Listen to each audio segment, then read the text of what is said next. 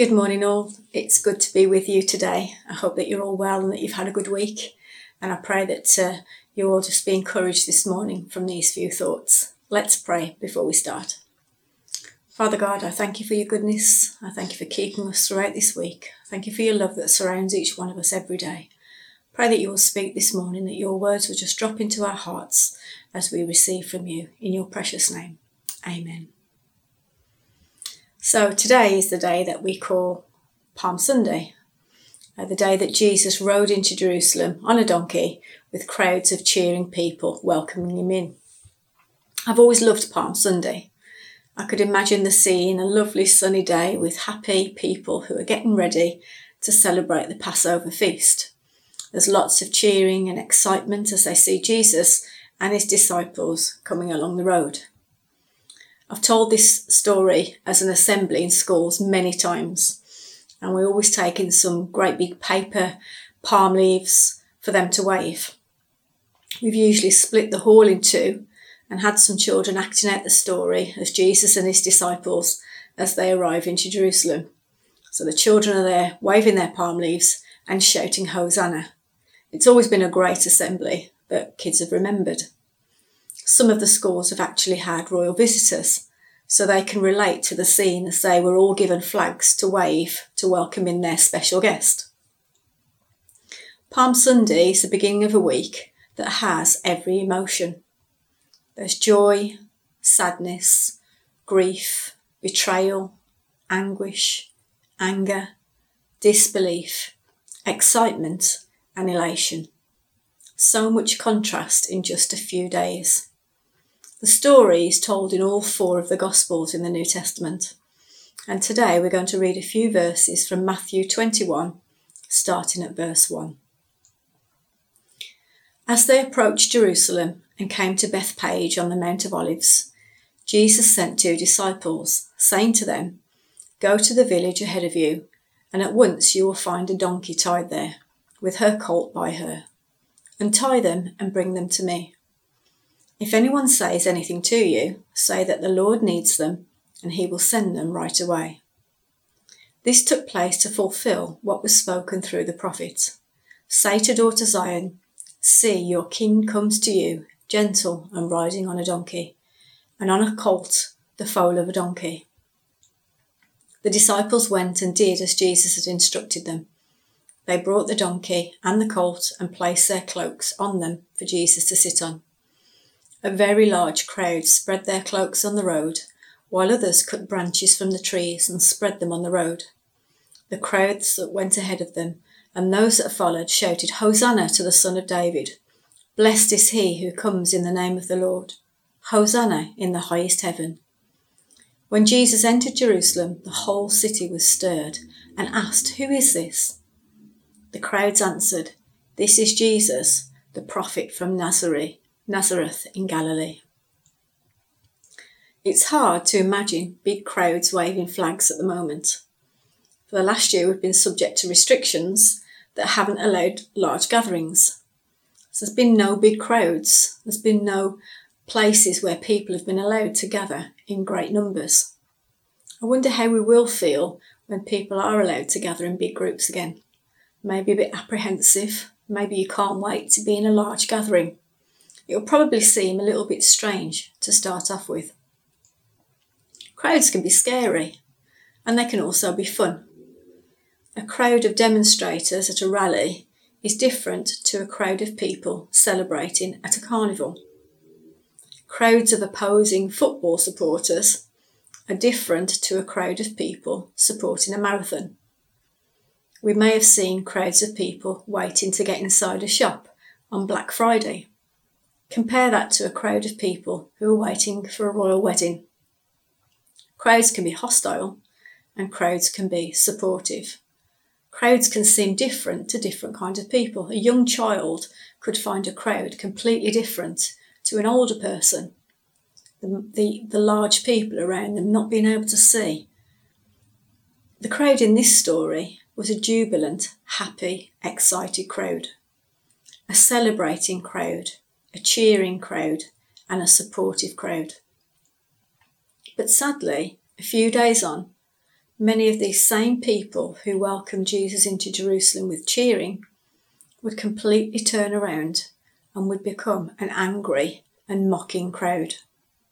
The cheering would become jeering and ridicule against Jesus. I wonder if you've ever been caught up in the emotion of a big crowd. I remember years ago watching the carnivals as they made their way through the town. There were crowds of people waiting to see the decorated floats. They would line both sides of the road, and we were given pennies to throw onto the floats, probably against health and safety nowadays. Sometimes celebrities would be on the floats.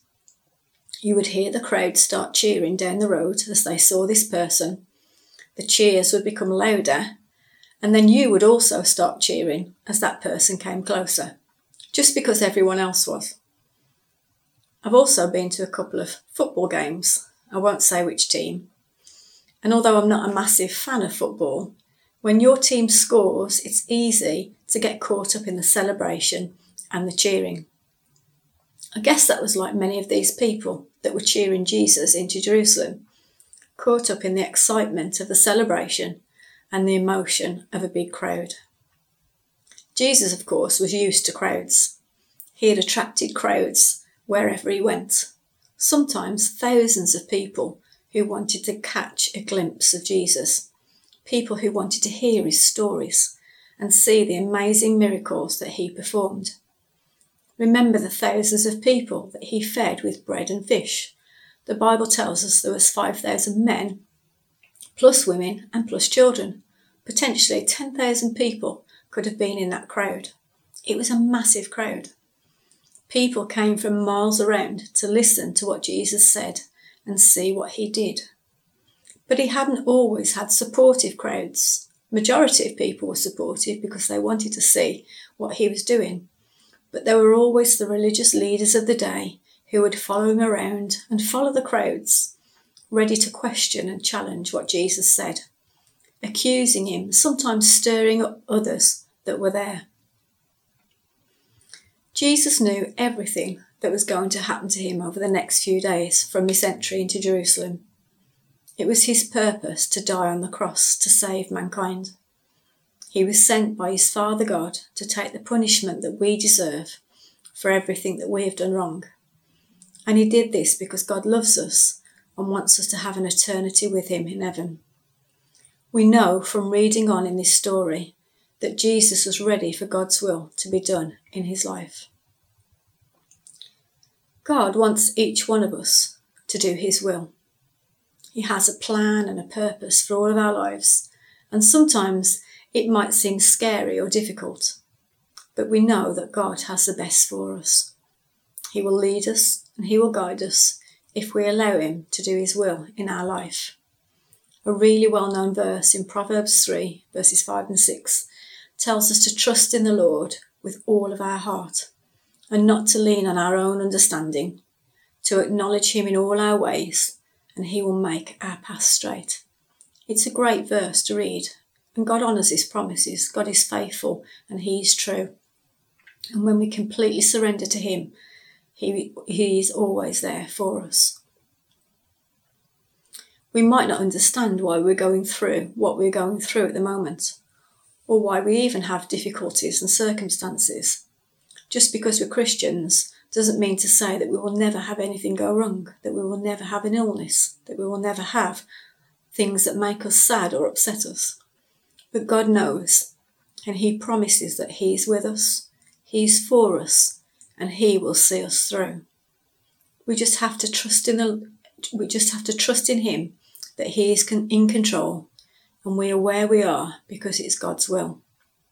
Sometimes it might seem you're in that dark tunnel, but there is light at the end of the tunnel, and when we follow God, he will lead us through, and he will be there for us.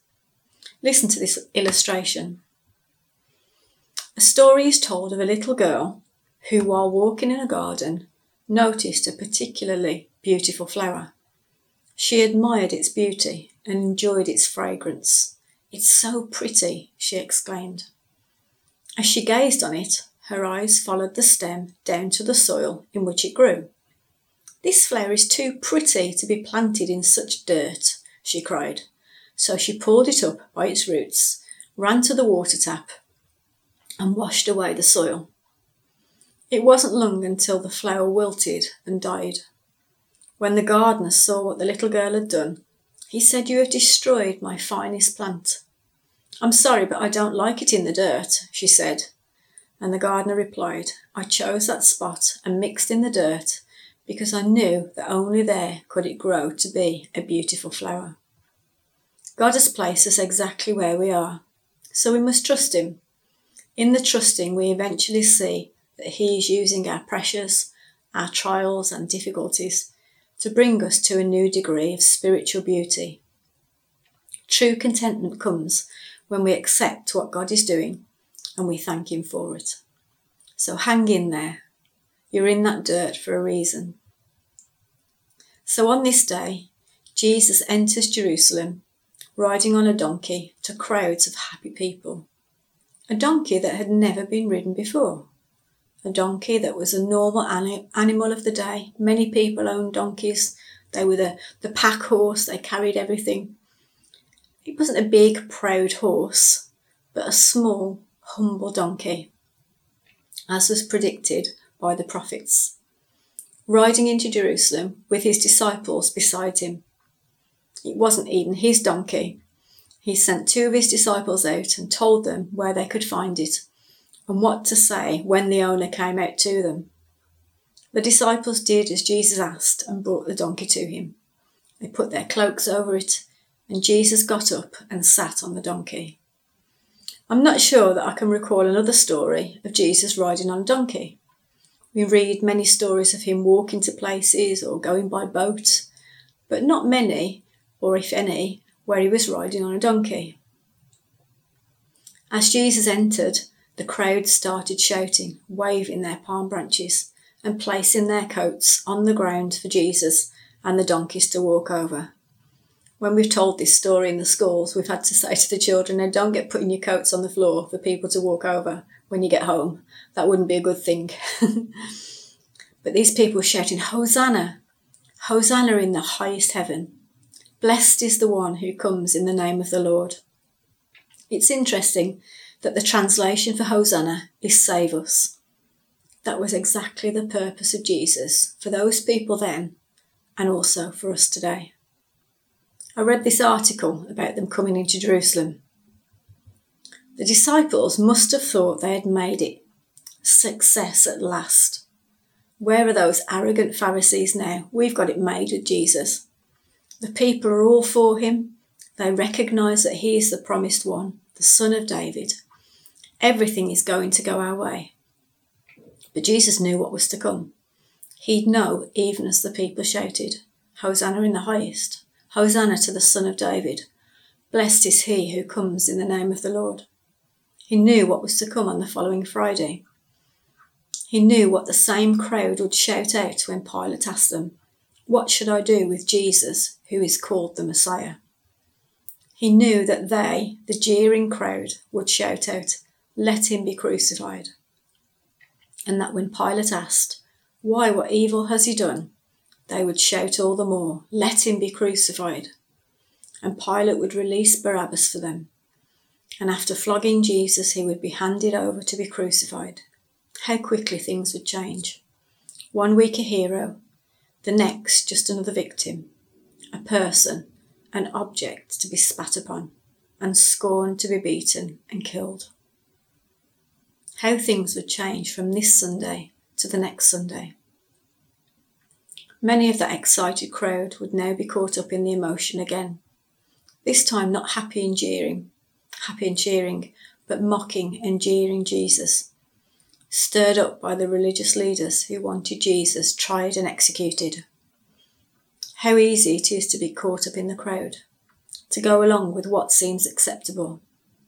Maybe we have been there, going along with something just so we fit in. As a Christian, we'll more than likely never fit in with what seems acceptable and what seems normal. In fact, the Bible tells us we won't. John 15, verse 19 says, "If you belong to the world, it would love you as its own.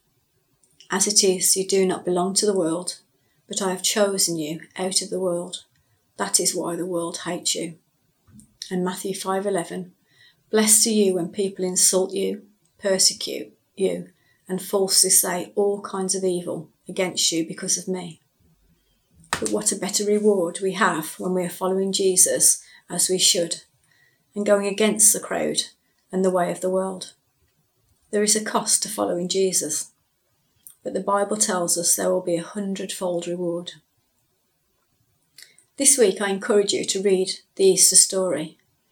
As you read it, maybe think about the different characters and what they went through that week. So many different emotions, so many different circumstances. Think about the crowds, some who cheered and some who jeered, some who did both. Think about the disciples and how they felt. Think about those people that were sentencing Jesus, even though they knew he had done nothing wrong.